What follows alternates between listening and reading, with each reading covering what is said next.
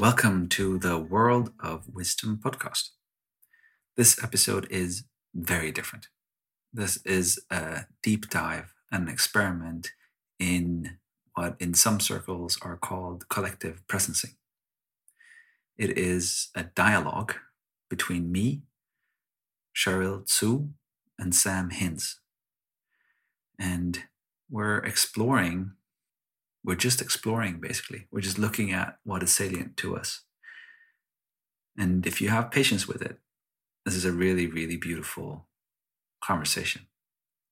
But it does take a little bit of patience to listen to. It's slower than you would normally expect. It is not as linear, and it takes us into places of true, deep discovery. But if you're willing to go on the journey, well, then I think you will actually get something from it.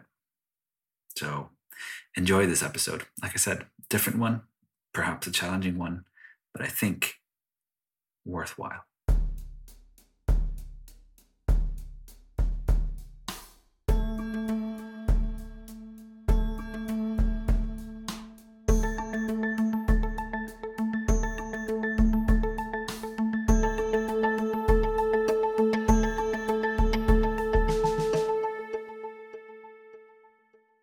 Yeah, I'll start by checking in.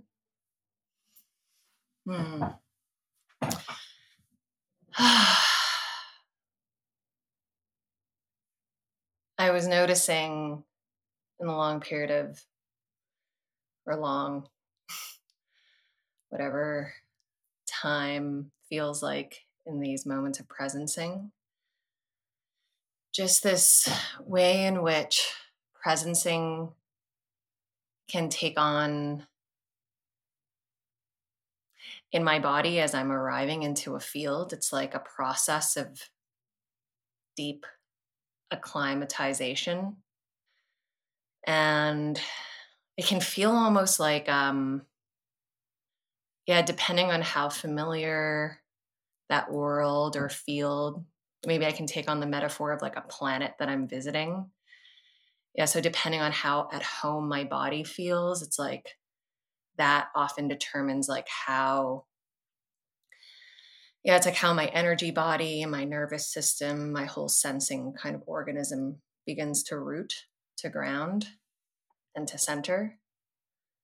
And here I was just noticing that I've never really been in this configuration of field between myself, Amit, Sam. And there was almost like I guess an arrival into a new territory, and almost taking in the atmosphere, like, oh, what's like the it's not air even, it's like what's space like here, what vegetations, what life forms, does the feet like sink into ground or float a little bit? And then it's like the more time I kind of let my body porously engage with the field environment, it's an interesting it's almost like I let in enough of the alien climate or landscape to know how to breathe and settle in and attune to right balance between my internal ecology and ecosystem in the field. Yeah, and I've never actually articulated it that way, but it definitely, I was noticing, almost feeling like like an astronaut visiting a new land with curiosity, but also some wariness as well.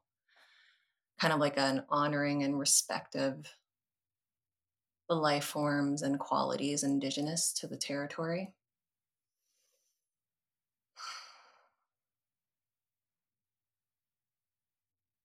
Yeah, so that's how I'm arriving. Checked in.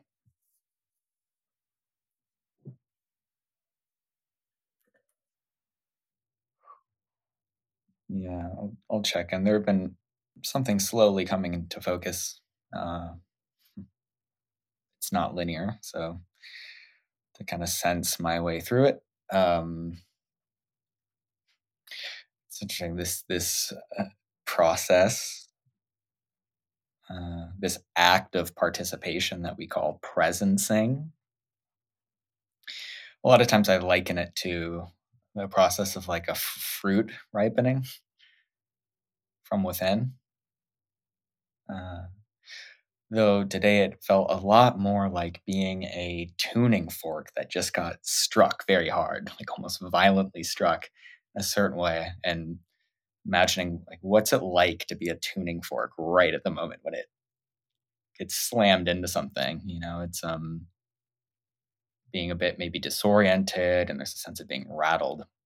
So I was tuning in and really, wondering what's here, what am I listening to, what am I feeling. And it was difficult to distill an image with clarity. And then gradually things started to uh, come into focus as though the chord that was struck begun to um, sound with a kind of stability or a coherence to it. And there was almost like an organization of my inner experience as I was arriving. And my heart started to open. I started to feel this gratitude. Um, Not only for that experience, but for the context, which the context in this case would be the three of us coming into mutual presence simultaneously in mutual attunement.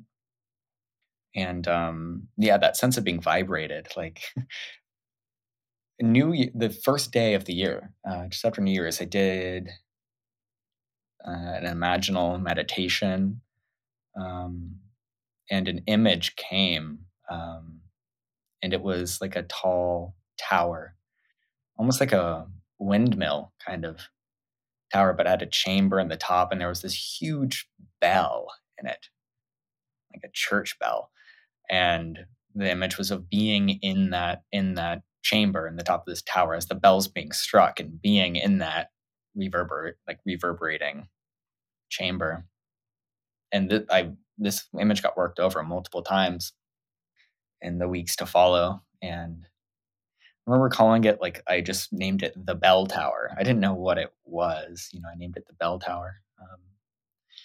So as I alluded to, like there's like this gravitas to life right now, and the details aren't probably important or wise to get into right now here. But something came to me, and it's interesting. Somebody very recently sent me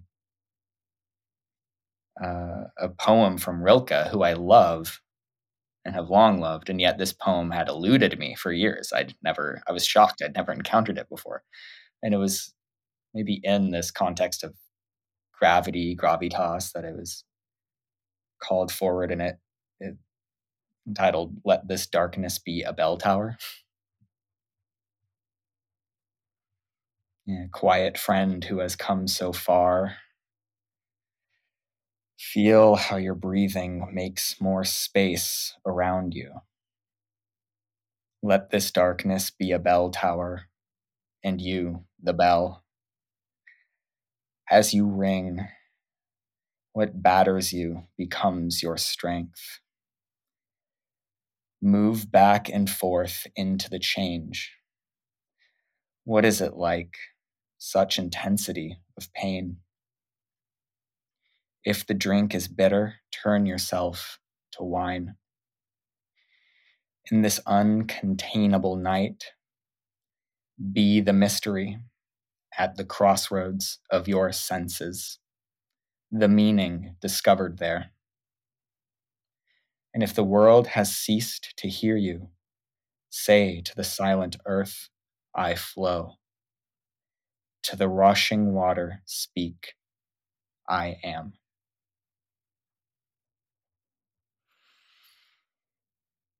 And for whatever reason, that was called forward in that moment of resonance. So I felt called to share it. And maybe I'll name that there were some other things showing up in the echo chamber there, but I also, it feels right to hold them for the moment. And the one thing I feel called to name, at least in this moment, noticing that, speaking of presencing explicitly or directly, so that a couple times just noting that that was showing up. And yeah, I'm curious about the whim or the call or the impulse that you had, Amit, to call this conversation in. Imagining there was probably something in that. Maybe it doesn't need to have content or doesn't need to be unfolded, and yet I'm maybe present to that as the stirring moment of genesis that has led to this conversation being called in, and I'm holding that with a open sense of curiosity in this moment. So I think with that, I feel pretty complete, checked in.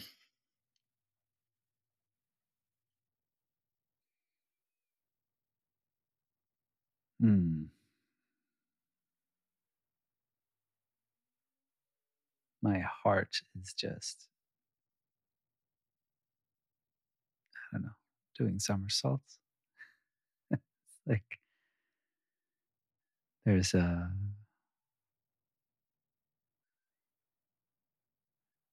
pure joy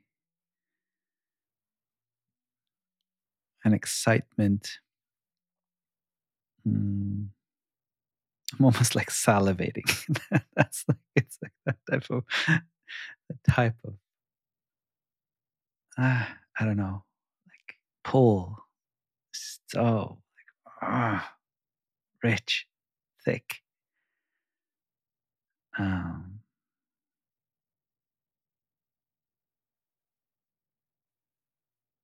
I can feel that gravity that you're speaking to, Sam. It's like, there's like there's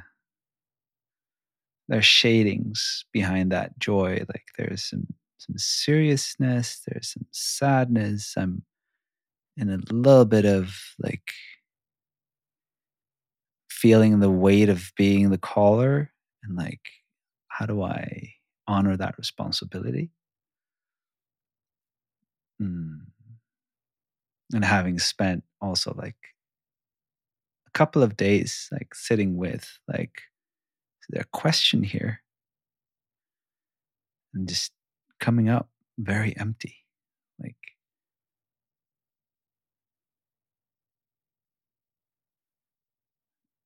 and then there's the gratitude of you guys just showing up like without a plan and without, just like this is intense longing to play. There has been an intense longing to, I don't know, like, I don't know if it's explore. No, it's like, it might be like to tend to, or to, the image that comes up for me right now is like kind of the three of us for a little bit of time, like back to back, kind of looking out, like hooking our arms together, like forming this little sort of unit, and then like gazing out. Knowing that we're facing, like all of us are facing in our own direction. Like we can't possibly see the same thing that the others are seeing, and yet just feels relevant to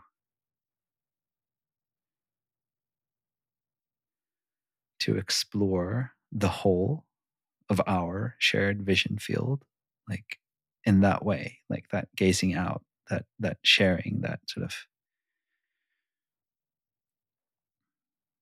And the spark for this conversation came from the shared context that we had with playing at the group Edge, which was called together by others,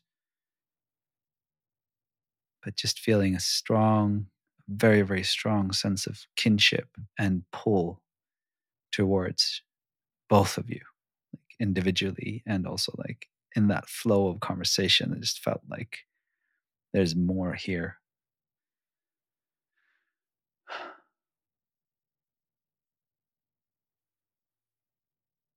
And I'm feeling very like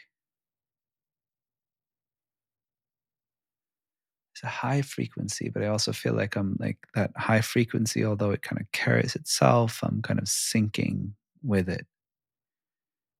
And I had an impulse to like sing. And that's kind of also being like subdued. It's like it's just internalized. There's like a hum in me. There's like a mm, yeah. There is that resonance. Maybe that tuning fork. Mm.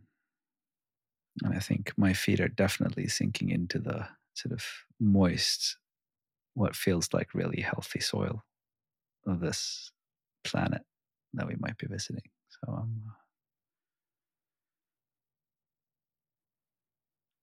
yeah, I'm feeling checked in with that.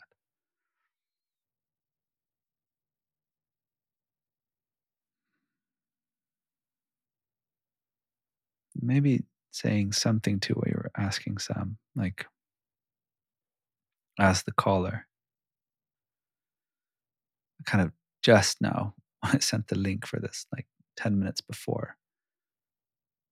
Uh, there were two questions that bubbled, so I jotted them down.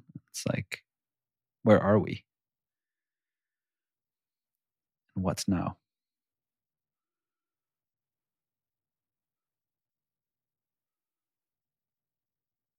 And I don't know if those feel alive to us, if there's something else.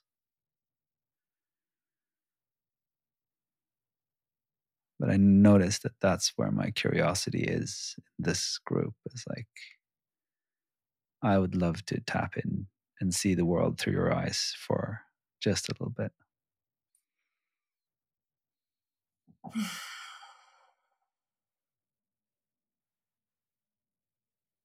Mm.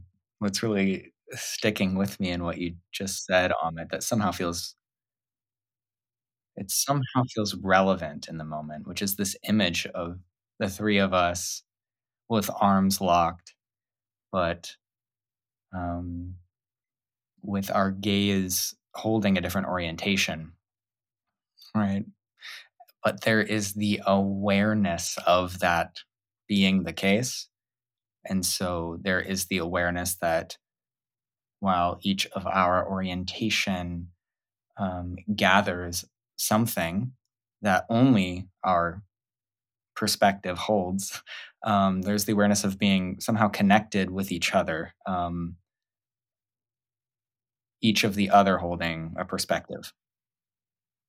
Um, and this sense that it is in and through communion then that we get a fuller picture. And I'm thinking about something that a friend of mine, Skylar Brown, recently started undertaking, um, which she's in the process of writing, like a maybe a novel.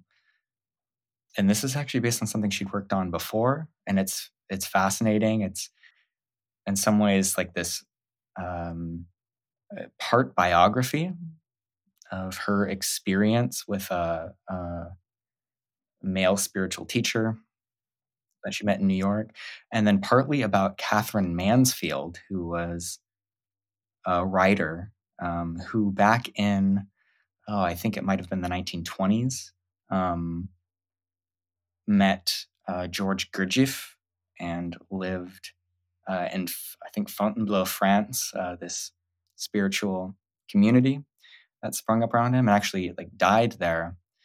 But maybe this resonance that Skylar feels between her own story and Catherine Mansfield's. But the part that's coming up that feels relevant is the way in which she's going about doing this now, Skylar, exploring this theme, is she's drawing her readership into it and inviting their commentary and their input into the story, and even is being very explicit of the sense that while this is her story, she feels she's very aware of her own blind spots and her own orientation, and has a sense that the story can be enriched by inviting the communion and participation of those who are reading it. So there's something about this calling in of participation via multiple vantage points, capacities for insight, abilities to tune into things, to raise certain questions that would open a line of inquiry in a certain direction, to enrich her own story writing. And there's such a relinquishment of egoic attachment to the story in a way of doing that. This is my story. She's opening up to something that feels resonant to that image of maybe linking arms. So that's somehow springing up here. Um, hmm. I think there's one last thing, and I'm not exactly sure how this connects directly, but that moment when my heart started opening, when we were sensing it in the beginning for our check-ins, when maybe the intensity of the tuning fork started to reach a more tolerable level of reverberation, or more intelligible, more coherent, and really getting a sense that the field was creating the conditions in which that could happen. I felt this gratitude and for meeting and relating in this sort of way, and how it's still pretty context specific. There are kind of circumscribed moments in time where I enter contexts where folks are inclining their relating in this manner, and the longing to live in this way more often, if not constantly.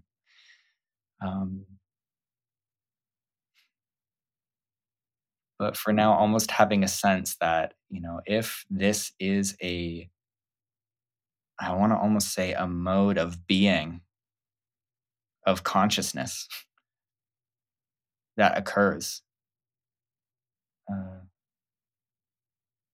presently in certain contexts and certain meanings, that at the moment, it's like if each of us is a stream of consciousness moving through time, it's like an archipelago scattered through time, where it shows up in discrete packets and then dissolves again, as we go about our way. But I'm starting to wonder if it will start to accrue more, a deeper, almost like basin of attraction, you know. And this word I was thinking about this with Skylar's story and how she's taking it up. It feels like an example of what's called trans individuation. She's engaging in this creative endeavor, and yet there's a sense in which she's so aware of and open to the field of her relations, and how that becomes the context of what she's doing, and opens up to the enrichment and the moving beyond her own ego in a way that doesn't negate her ego and the necessity of it. And it's still something she's undertaking, but it sets the undertaking in a relational field, and it's more porous, and it invites those multiple perspectives, with more linked arms being brought into the process and becoming more dialogical somehow. So, yeah, noticed all of that was kind of floating up there.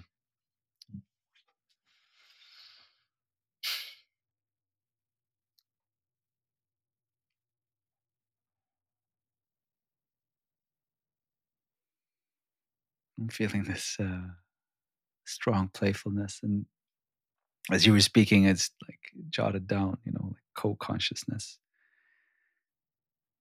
It's like an interesting.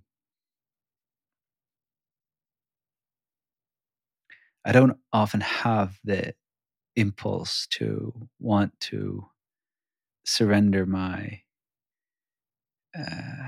individuality, if you will. I don't necessarily. It's not really the right way to say it. I think, but there's a longing to clear away. In this container, there's a longing for me to clear away as much of my own bullshit as I can clear away, to create space for that, like the flow or that hum. It's like,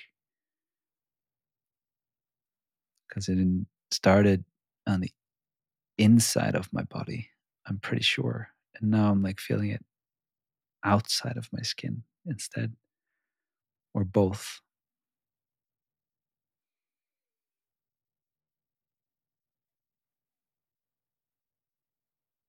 Mm.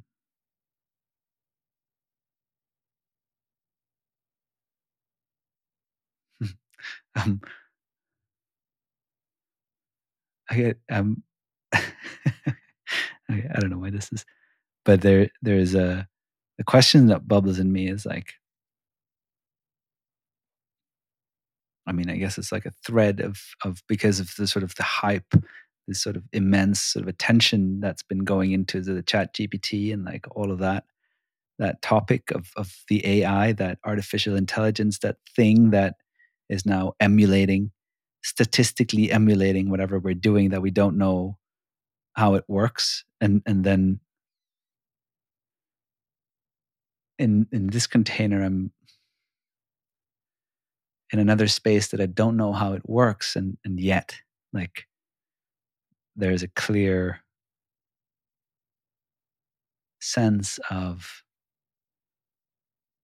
communication happening in the words and between the words and beyond the words. There's no question there. There's just feels related in some way. Like there's something to understand here that I don't understand yet. I wanted to put it in the middle of our container for a moment.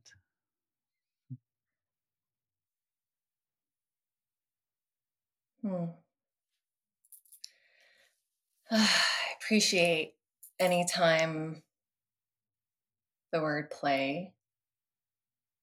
There's something already very lightening about the word. Like it lightens the body and the felt sense, almost like in this bubbling up quality. Yeah, and I was noticing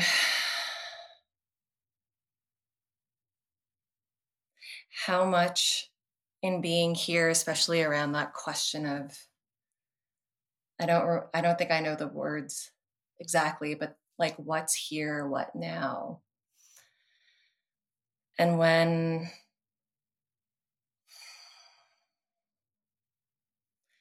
there's an invitation from mystery, like it's like emptiness of the most generous quality, like simply coming together without knowing, just without knowing. I notice that what arises in me is like a desire to really move slowly, almost like in the sensefulness of my body, in kind of knowing. It's like knowing with intimacy, knowing with like all the senses available to me through smell or touch or taste, but even kind of beyond the physical body as well. Just, yeah, the way that I just watched this film, Embrace of the Serpent, and it's this beautiful film just around these two, they're like anthropologists or ethnographers, like white, one European, one North American men who just go into the Amazon during a time where the Amazon was just like very much a space of mystery. Like it's like the dark jungle. And they go and search for, I mean, they want to find relation with the plants, like a plant medicine. But what they actually deeply desire, that they keep returning to, is this, both men in these different times. I think it's probably about 30 years apart when they're talking to this indigenous man who lives alone and wants to carry the lineage of the wisdom of the land, of the forest in his body. They both tell him, it's like, we can't dream. I don't know how to dream.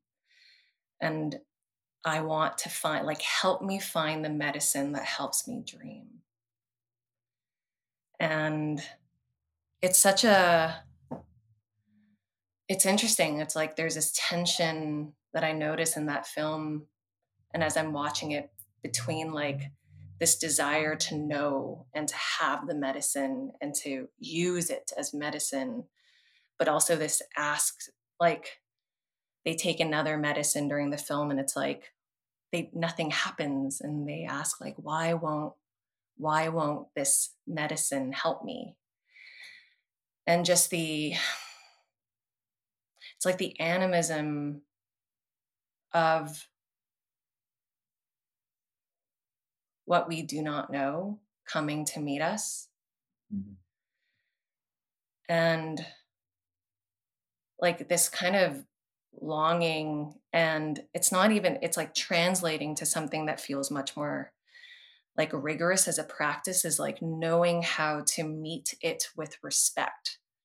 And to meet, it's like meet the indigeneity of the liminal or the unknown, just like that, the dark forest territory as like the Black Panther, as a bird, as a dragon. Yeah, I don't know. It's like I don't know. I can't possibly, there's no map for me. There's no model for me to project. Or I could, but it feels like it would dishonor a much more intimate meeting. Yeah. And it feels, the thing that's like difficult right now in our cultures is it requires, like, I still feel like I swim upstream in a lot of how I relate in spaces of conversation where I just want to slow down. So it's like, I just want to slow down. I want to sink in deep. I want to be silent together and notice the magic, the sounds, the aromas in between, and then just share. Like, if we're kind of linking arms and we are these respectful ethnographers of like a new territory, then how do we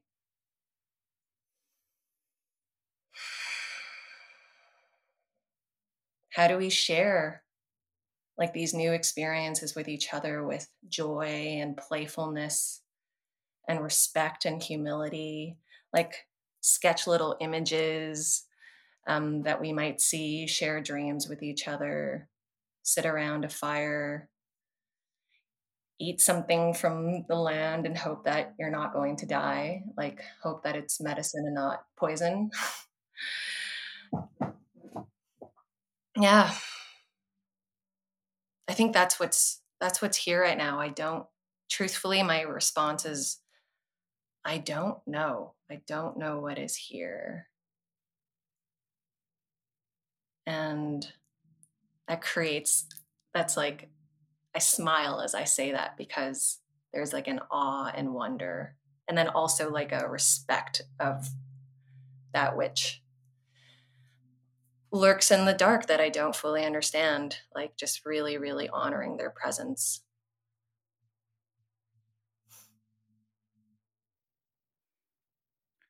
There's this line that comes through. I just read Dark Ecology by Tate Morton. He has a way of writing that just really, really rearranges my system in a I don't know. It would be disconcerting if I didn't trust him, but for some reason I do. Uh, but he says something. He's questioning this phrase that's been coming up recently, at least on my radar, which is the serious play, like serious playfulness.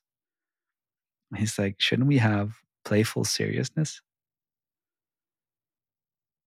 Which is kind of, it really came on really strongly when you were speaking, Cheryl, because it's like, maybe that's what we're doing. Like, maybe we're learning to dream again. Like, to say that, there's like a wave of relaxation coming through me. So, yeah.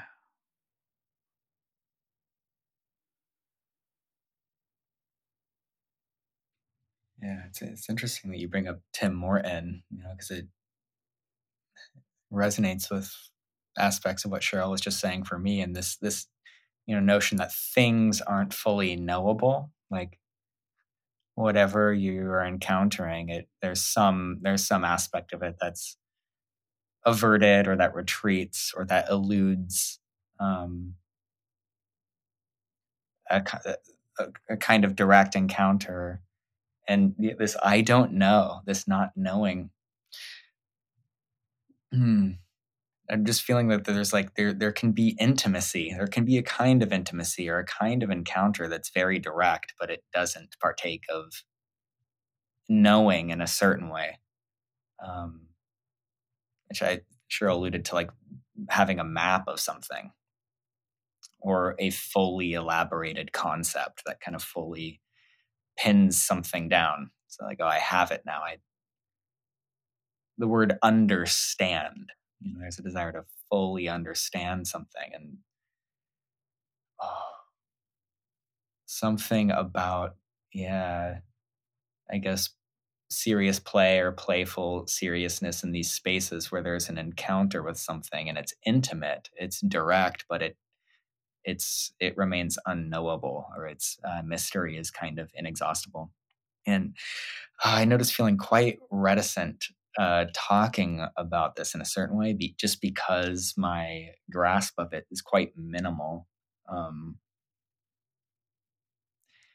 I feel called to leap into it. I think with the disclaimer that I might butcher some of this. So I need to lay that out before doing this. But I was just listening to this podcast that I was alerted to by Benita Roy. It was an interview with a biologist, Michael Levin, an interview with Lex Friedman. And this was by no means layperson biology and kind of biochemistry. I'd have to listen to it multiple times, and it kind of comes forward very quickly. But I'd encountered a brief, I believe it was a talk at, I believe it was the Science and Non-Duality Conference with Michael Levin at one point. And he would talk about the mystery of, say, certain amphibians that can regenerate their limbs when they lose a limb. And the mystery of that morphogenesis, particularly the mystery that like the constituent parts, like the cells that are involved in regenerating this arm, know when to stop. Like they seem to know when the limb's been regenerated. And Michael Levin will talk about how the kind of the genes within the cells, like they know how to generate the proteins and all of these things, and like almost like the raw materials that are needed to do this, but it's a real mystery in terms of how they enact the genesis of the arm. And as far as I was understanding this interview with Lex Friedman, this is difficult, but essentially he seemed to be saying that there is a way in which it seems like there's almost like a downward causation, or from somewhere there is the knowledge, like there is the knowledge of what an arm is supposed to be, but that, as far as like the constituent parts, like the cells and the proteins that are being animated, their behave like there's a behavior in motion that would seem to suggest as though all the constituent parts knew what they were up to. But he's arguing that it doesn't actually make sense that way, that there's some kind of, maybe some kind of constraint set on the kind of possibility of behaviors that would lead to the generation of, say, the limb. But there's all kinds of ways that can be accomplished. And so there can be a kind of like trial and error and discovery and kind of winging it, getting there. But I'm just, I mean, in some ways, I want to be cautious here in speaking at that level in terms of what the cell is experiencing or what it knows or what it doesn't know. But almost the way that Michael Levin was describing it, it's like somehow the constituent parts involved in this genesis don't know what they're up to. And yet, I think there's like a direct encounter. There's an intimacy with the conditions that lead to what they're co-creating together, which on a certain level does have an intelligibility in terms of its place in the whole system. And I would want to refer people to actually listen to the interview because I certainly don't have mastery of this domain, but it just raises a lot of questions around listening to something, encountering something that draws forth participation, enacting something, even though we don't know what it is and we don't have a map for it of what we're up to.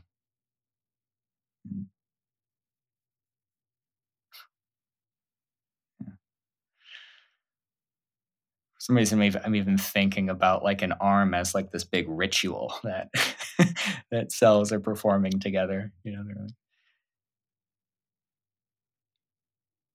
involved in this ritual process somehow.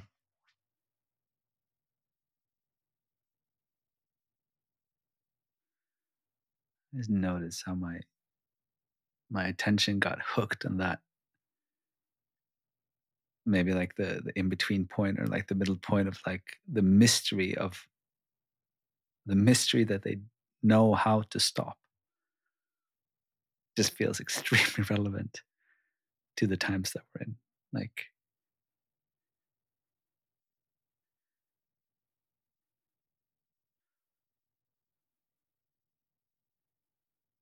especially with like all the efforts and investigation that is going into um, at least like, well, stuff that I see, which is like most of it is like around how do we make stuff together, like wanting to make stuff in a different way, but like that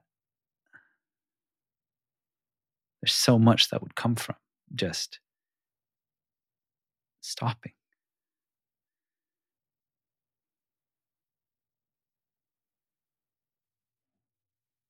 Mm.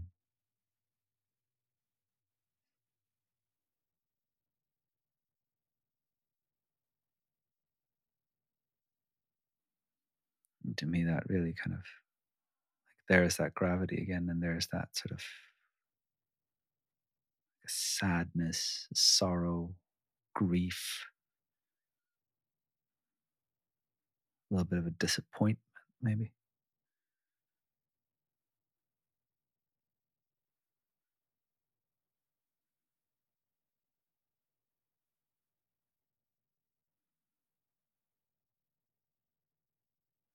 There's something that sparks in me as well, which is like it's like an old thing that I heard Sam Harris say, and it comes up, but it's like the this notion of the primary experience of something and like how that relates to the context. So I think the example that he took, like, and I think he uses it, repeatedly, but it's like that if you've been doing like hill intervals, like hill sprints, and like really been running up, and you're like at the top of the sprint, and you're like just feel how your body feels there. Like there's blood taste in your mouth, there's that iron, you almost want to throw up. You have like your heart rate is just going crazy, you're sweating, like it's just, and yet the association with that feeling after you've done your last sprint is like exhilarating. You're like at the top of the world, you did it, woo, you're high-fiving people, maybe you're hugging somebody, you're just like satisfied. And then you just take those same symptoms and put them into, you wake up in bed, middle of the night, no reason. You have all of the same bodily sensations. And well, at least for myself, like I wouldn't be high-fiving anybody. I'd be panicking, you know? And there's something around that sort of connection between the peak and the lowest most, or like the most fearful point, and like the combinations of sensations that spark that or those things.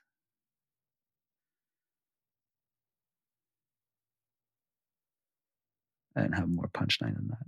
That's it.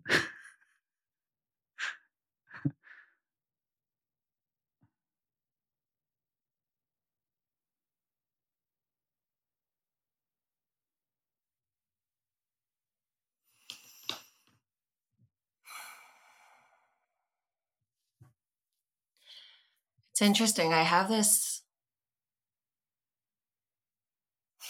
it's like an image of something organic buried under rich soil and the process of decay.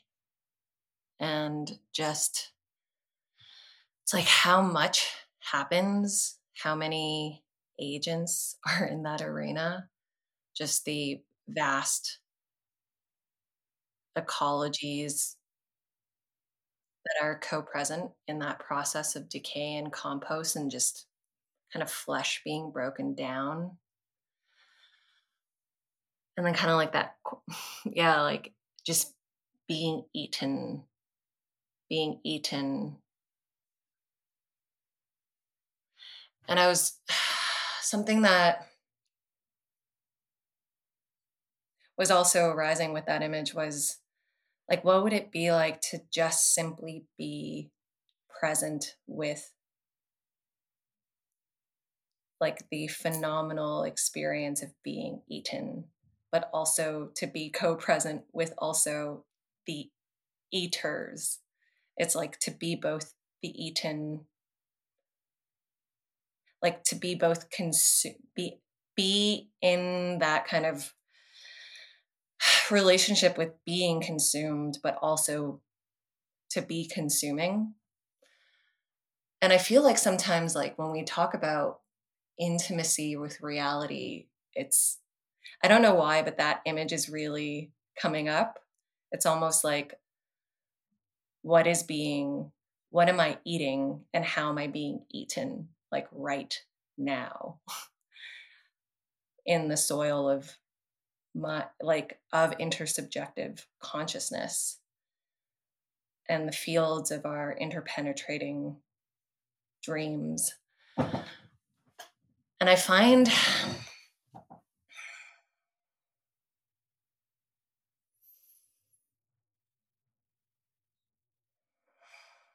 there's almost like a calling that comes within me to just be at, it's like the microscopic wisdom of those tiny alive particles that know what it is to create an arm and to not create an arm. And like we just don't, like there's something about the intelligences that we are constituted from. Yeah, I guess like kind of in that way of, yeah, it's funny, I was having a conversation with to other folks about just like wisdom, just the topic of wisdom and what it means to build like a curriculum or ecologies of practices for wisdom.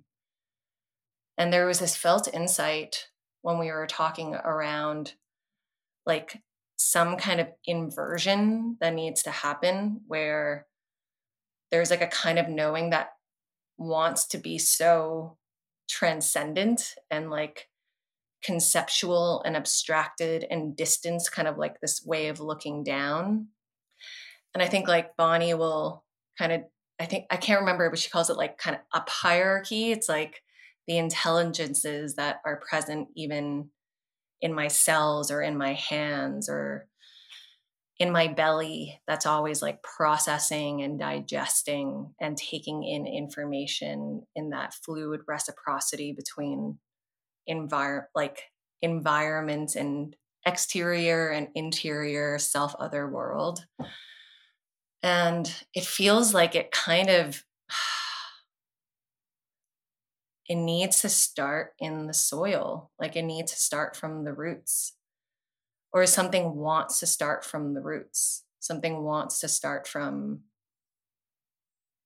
like that visceral experience of decay and aliveness. And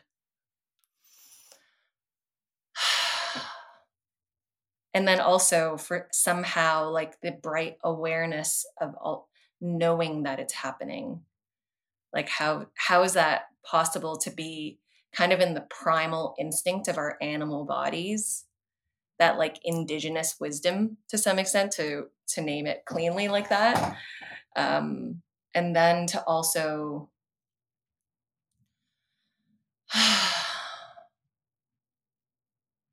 yeah, bring,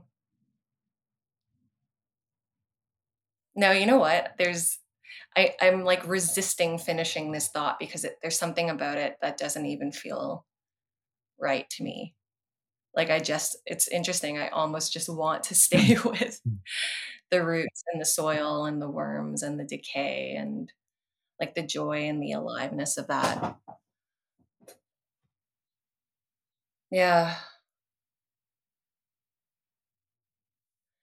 And then the other thing that like wants to, I notice like is present here is there's almost that polarity present between like, let's like, I don't know, I can only really name it in my body, like a lot of energy in the head and then a lot of energy kind of like below and in almost in my feet and wanting to like reach downwards. And there's like it's almost like a desire to be at the fulcrum point or like be at the center so that it can like move up and down in a radial, almost like spherical shape.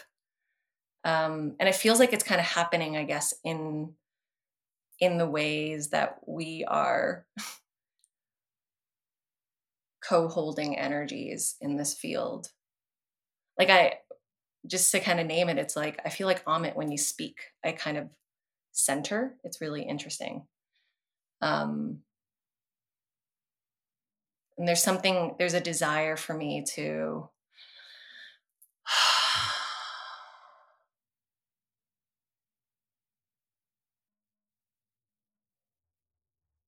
yeah, what?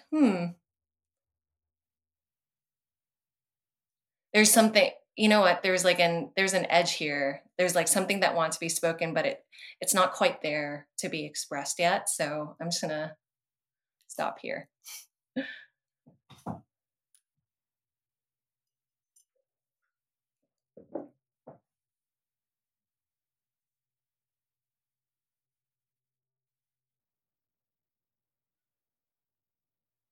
My head just exploded with like fractals, like just like prisms, like light shining into prisms and going like,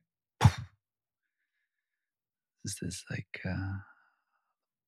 multiplicities or like like the intelligences that we are constructed from that sort of initial or you were weaving there, Sam, like with the community creating the story, like the sourcing of something, like the willingness to contribute, like it was like directionality of.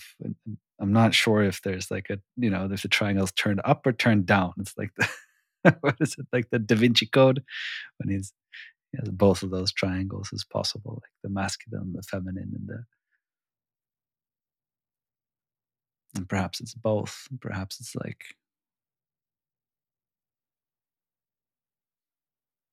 perhaps it's that, like the three of us with the backs against each other, with the arms hooked, and like looking out and like seeing the movement happening in the same way in all the directions, or at the same time in all the directions, and having vastly different consequences, like vastly different possibilities for interpretation or something like that. Like, and I'm also wondering about that process of decay. And I think it's Tim Morton again. He's really messing with my system. He, but he said something around sort of that the purpose of life is dying, and that in the death that's where the life occurs, which is like relates to the Batesianian, like Nora Bateson's whole like what's the edge of the deer.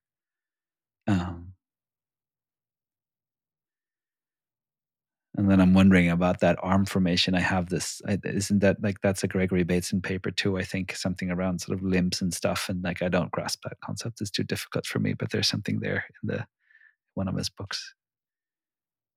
And I'm wondering about sort of the consumed and the consuming and and the consummate.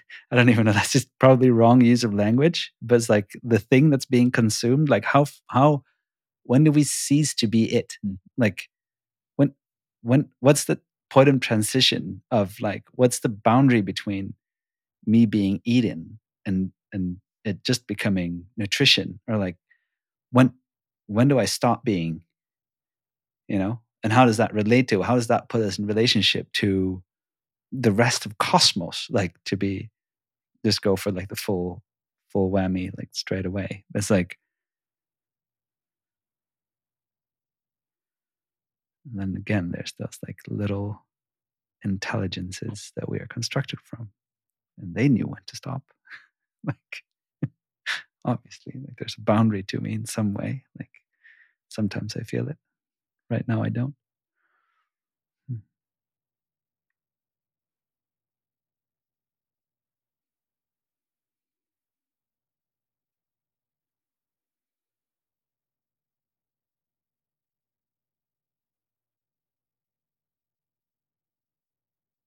There's something that's going on in me right now, which is like, I feel like there's like a zooming in, almost like I can feel those sort of particularities, or those little entities that make up me. Like, it's just an increased awareness of that, and a deep sense of, again, gratitude, but also humility around how little I know.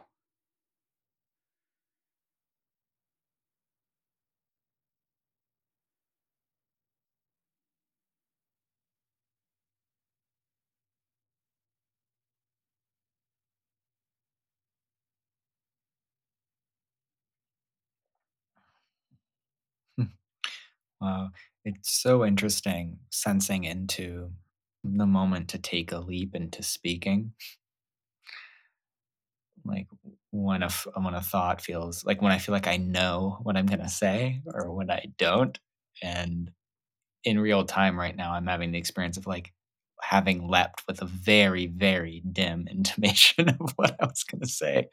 Um, and it's interesting because currently I'm reflecting on the inception of speaking, but what I was sensing into that felt salient at the moment that I started speaking was when Cheryl stopped speaking, when she last did, because she had alluded that there was something present, and yet there was something in her that was discerning that it didn't quite feel ready or it didn't quite feel right, didn't quite feel right to name it into the space. And that's something I often experience from Cheryl is this I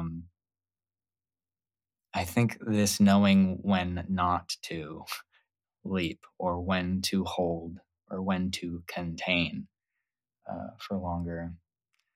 So, and it's funny the condition under which I started speaking. It invokes this kind of polarity between um, inception of movement in mystery versus discernment of retaining or pausing or waiting, of allowing process to continue to unfold before um, moving into action somehow. And this really, I mean, it's the faculty. It certainly seems to me the faculty involved in that is not the thing that understands, is not the part that maps, um, is not the part that groks conceptually. Cheryl used the word visceral, but there is something very felt about it. It's nearly tactile. Um, there is a kind of feeling one's way along. Um, hmm. Yeah, there's something here about groping in the dark from this subtle tactileness or something. It's like a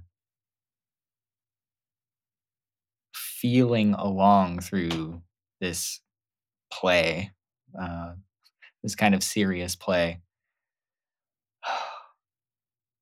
and it doesn't need you to know the rules. It feels like it doesn't need you to know the plan.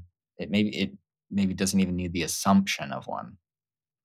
Um, but there is a sensitivity, or there's a sensitization, and I mean, I mean, like you feeling into the little, micro actors that compose you, that then leads to this question: where do I even end, and where does all the other stuff begin? At what point does what I take in when I consume become quote unquote me? And at what point does it cease to be me? Because if I really, take a look at what's going on inside, what I'm probably going to find a bunch of actors in this weird ritual, and it probably gets really fuzzy on like where to demarcate. And yet, when the limb stops growing, there's like, oh no, like that's done.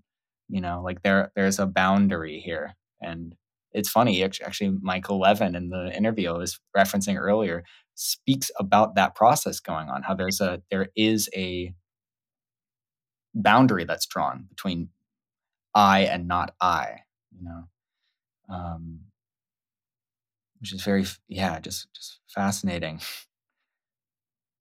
conceive. But I feel like there's a phrase that's trying to ripen here.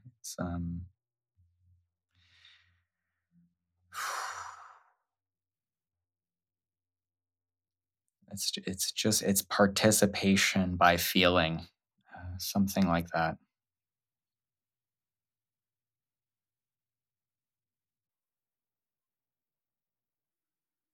Seems to spark that concept of intimacy again, like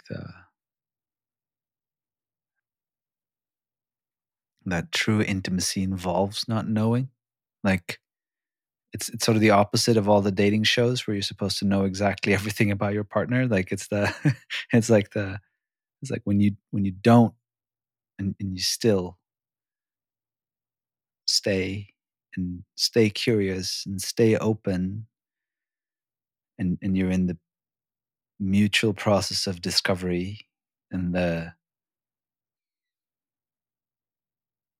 I don't know, this is like coming to me right now, so I don't know if I agree with myself, but I'm just gonna test the words out, see how they land. Like that is in a way, like isn't that the process of falling in love in a way? Like to continuously explore, like to keep falling into the mystery of something, like how that openness, and then that openness lets you kind of keep falling, and then one day you stop, and then things start closing down. Like that's when you're out of the flow, you're out of the river, you're stranded on the bank, and you're like, then it gets scary to get back in. Like there's that type of dynamic. And then,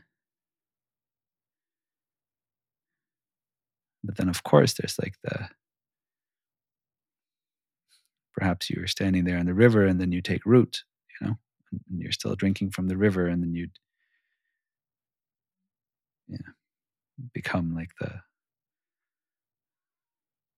slender birch tree, or like the mighty oak or something like that. Like,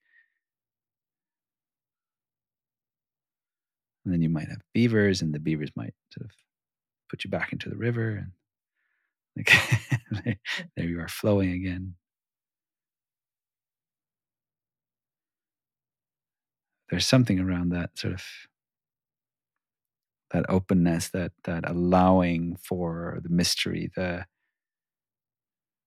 guess maybe it's like it's even the trust that the mystery will carry, like that there's a directionality in the mystery, like before the willingness to remain faithful to the fact that as long as it's open, it's not closed, and as long as it's open, there's still room for like a movement to happen. And then there's discernment there, whether that movement is sort of glacially slow, and maybe you're maybe you're sort of on a different timeline, or like in a different, I don't know, or maybe there's something else. Feels very circular. I'm not. Someone wants to spin there. I'm going to stop talking. Keep let it keep spinning internally. Yeah.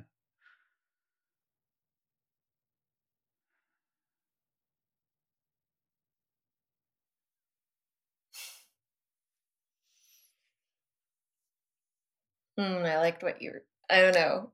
This is a funny little reference, but when you were describing about letting it spin, it reminded me of the movie Inception. This is like a spoiler alert, but like at the very end when he spins the top and you don't know if it's falling over or not, is it a dream? Yeah. Yeah, and I think I just want to describe the quality of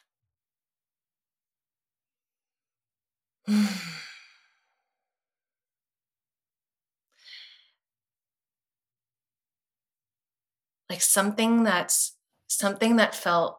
still feels so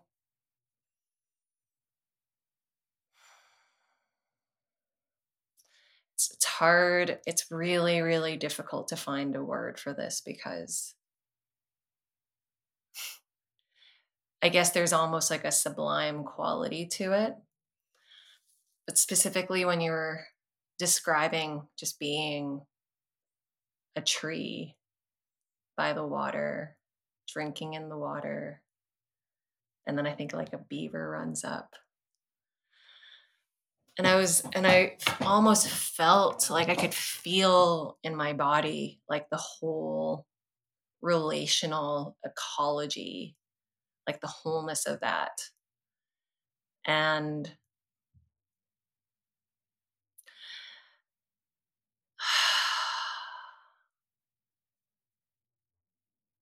just like this more than enoughness of simply being with and being held and holding in just like this like fluid dynamic reciprocity of that kind of just of that ecology. I feel like there's this way in which we can speak to our desire or our longing or our eros as like something that's so, it's like this like desire for something that's like so far away, like this like transcendence. And there is something, I guess, like in this like settling into the divinity of what is right here, that immanence.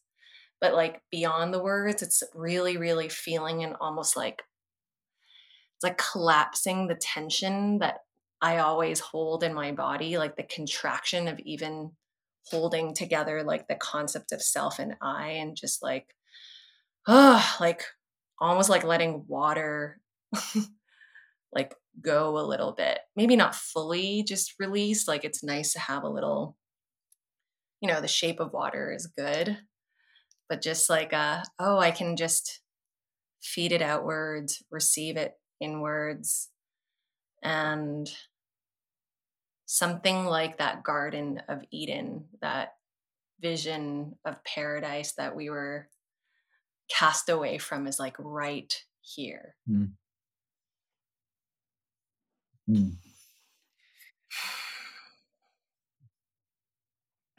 Yeah. Yeah. Oh, this is gonna be hard. I feel like I'm gonna biff if I if I try to express this. Um, it was coming up really strongly when Cheryl was speaking, and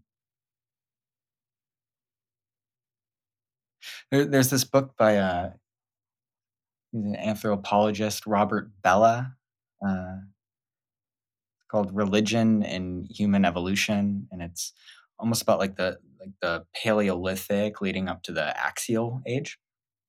And he's kind of unpacking the different axial traditions. And I mean, even in some ways, it kind of problematizes the whole idea of the axial age that, say, like focused on like the birth of philosophy in Greece and kind of Buddhism in India, Taoism in China, and like the Abrahamic monotheistic tradition that came out of Israel. Um, and there was something about what Cheryl was describing, and it this sense of transcendence and how that's associated with like the axial age is like the whole idea of transcendence seems to have emerged at that time. Um, but then, and like I'm feeling like this tension or almost like a difference between, and I hold this lightly, so I don't purport to have like a deep grasp of it, but the way that I guess like Abrahamic transcendence is otherworldly. It's completely beyond the immanent. Whereas my sense of like if we can say like the like Taoist transcendence is transcendent, it's it doesn't seem to have a two world. Nietzsche would call it like a two world theory, and he was very critical of those. You have the immanent and then the transcendent, but it's I mean the Tao is transcendent insofar as you can't encapsulate it in the finite, but it's very immanent. It's the sense I get from it. It's it overflows any finite container, but it's also not elsewhere. Um, and it's so interesting that I mean there were two things about particularly I think the way that axial age took place.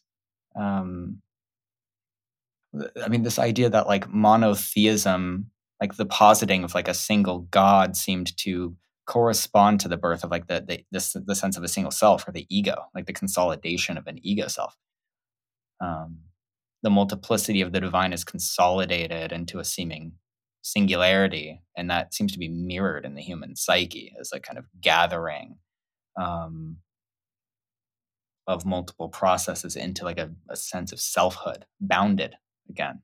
Drawing that, and then also the sense of like transcendence corresponding with something that's called like second order thinking, or like thinking about thinking.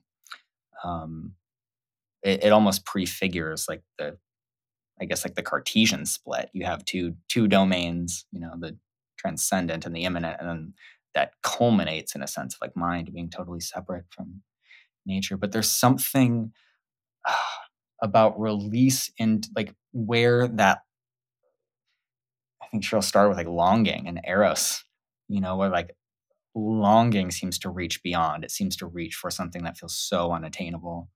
Um, And I often experience it as something that can't be rendered finite. So I can't even speak. I can't even name what I'm longing for, and I long to.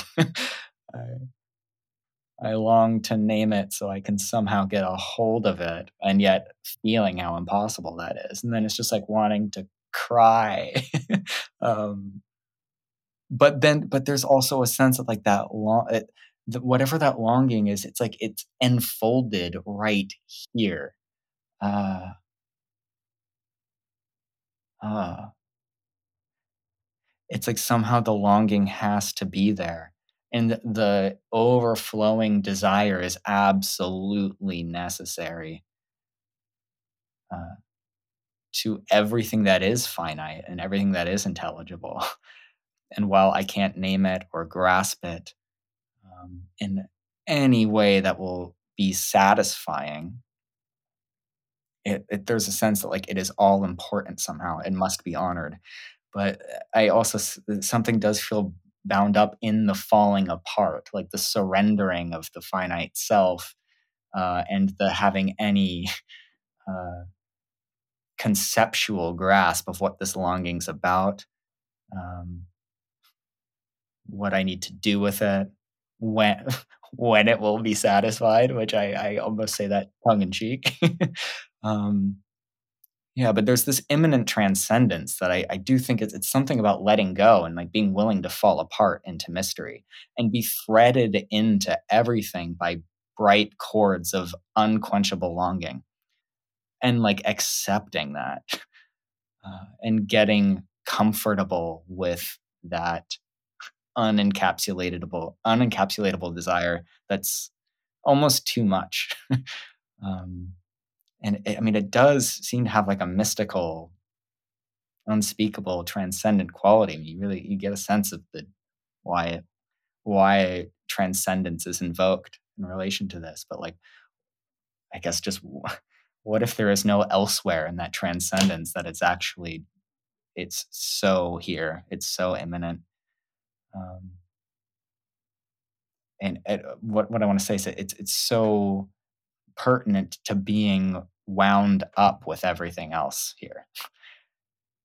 That's constantly growing and coagulating and configuring into temporary limbs or any kind of thing that could be roughly circumscribed for a little while as a self, but inevitably decay again. Um, we're all kind of in that ritual soup of temples being built and then just falling, constantly. Um, but somehow the longing seems to drive the participation. And I mean, wow, there's a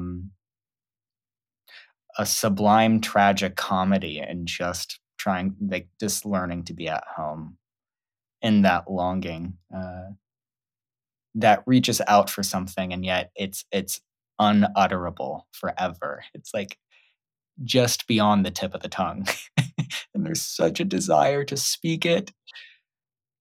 And yeah, that place right there. Um,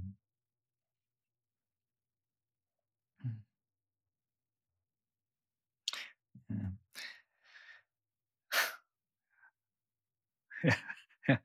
It sparks like some mental spaghetti throwing that I want to do on a wall. Like I'm not going to be able to land any of these, but the way he spoke about longing, it's like the little that I understand about sort of the Lacanian notion of desire seems to be there, like that notion of it sort of reproducing itself and like and also reproducing other things, like I imagine like temples or whatever, and then. Mm. It's a lot of other things like singing, but it's just like this idea of like development, which in Swedish means very literally like unfolding, like this thing that's like here, folded into the moment, and then like you can unfold into it, and that sort of I don't know, this notion that I'm feeling so strongly in this conversation, which is like that words and eyes are not so the right tools for approaching this topic. It's like, it's that sort of the whatever, probably the most often quoted line from the Tao Te Ching, like the Tao that cannot be spoken of, or like the one that can be spoken of is not it. And I feel it. Like there's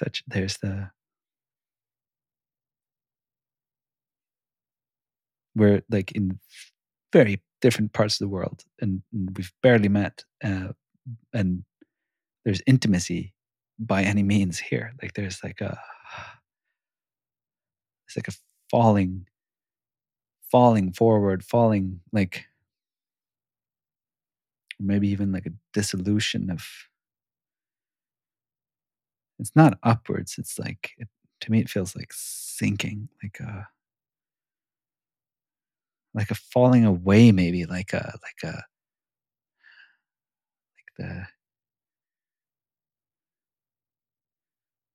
it's like a falling away of the rib cage, almost like it's like like there's a it's like a I don't know, it's like opening up and then like bearing the heart, like those things that are not supposed to be buried, and then like kind of, and there's a little bit of doubt in there where they're like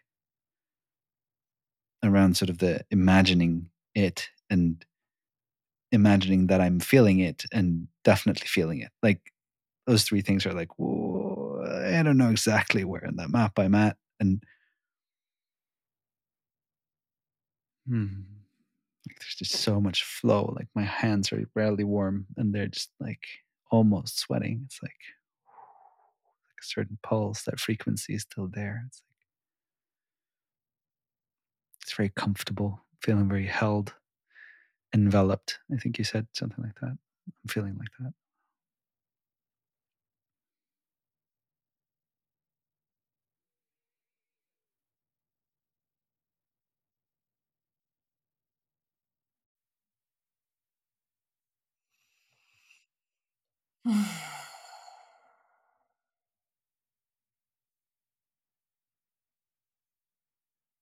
Yeah, I'm present with, maybe this is something that feels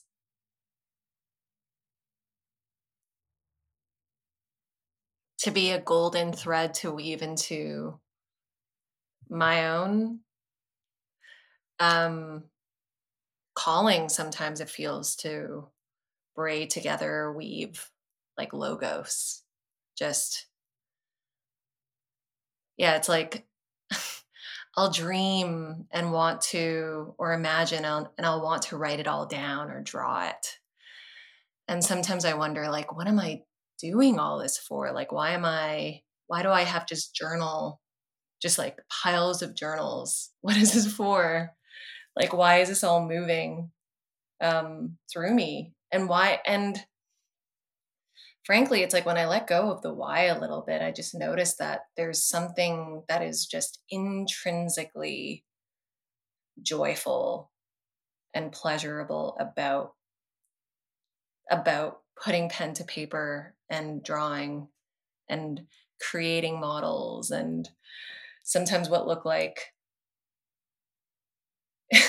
just like overly elaborate esoteric mappings of the cosmos. And it's really, really fun. And I realize it's like, oh, it's all devotional.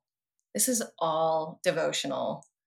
I'm not, there is like a, devotion can come out of that desire to also like know mystery. It's like you paint the image of your beloved as like a way to sort of like come to know, like, oh, I'm painting your eyelash right now. Like, what is that? Like, what is happening as I'm painting your eyelash, or writing like a poem about yeah, just the qualities of that interrelated being. And then it just, maybe it's like the instrumentalization um yeah, I guess like what's coming up right now is Martin Heidegger, the philosopher. Like there's an essay of his, like a question concerning technology that's kind of been for a while since I first studied him in college. Like it's been an anchor, I realize. And there's this like line in it where I always return to it. And the line is like, where the danger lies, the saving power also. And he describes how like the technological way of seeing and being, of trying to turn everything into like a resource to be extracted and known and understood. Like there's like something in that way of like, it's like we can even just relax into it as like a way of seeing. There's like something in there that can also be like a saving power. And I suddenly kind of understand, I guess, why I'm even drawn to the liminal web, or like this community that draws us together. Being so into Bonnie Roy's like model of the self, or Zach Stein's meta psychology, or just like all of these things. It's like I know that the way that I'm engaging with a lot of these models is, it's not really to get it. It's because they're beautiful. They're so beautiful, and they feel like acts of devotion. And they feel like not unlike when I walk into the Sistine Chapel and I see Michelangelo's like paintings on the ceiling. And it's just like, why did he do that? Just like any, like art is just,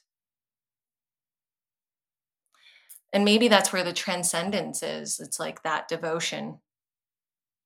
It's so, it takes you so outside of the self. It's like, I do this, I pour my energy, I pour everything, like time, life force, just into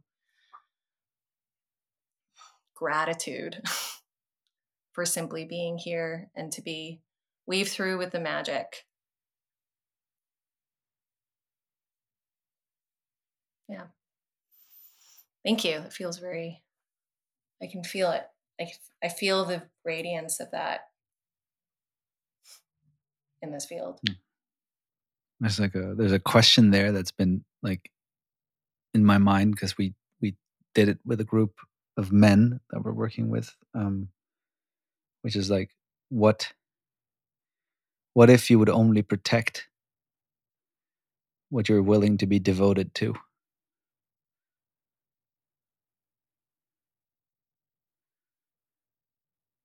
And that question just brought me to the abyss.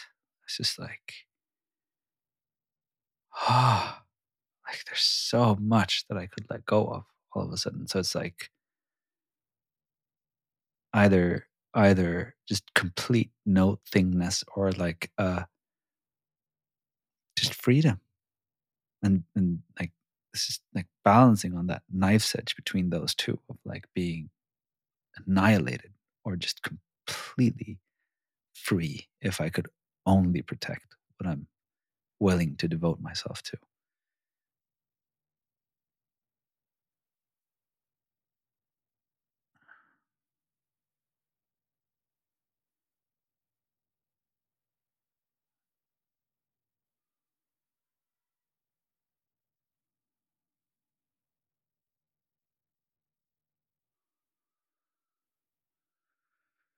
It feels like an end.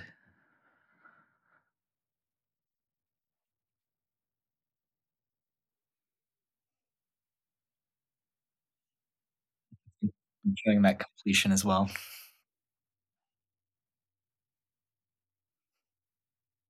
All righty then. Thank you.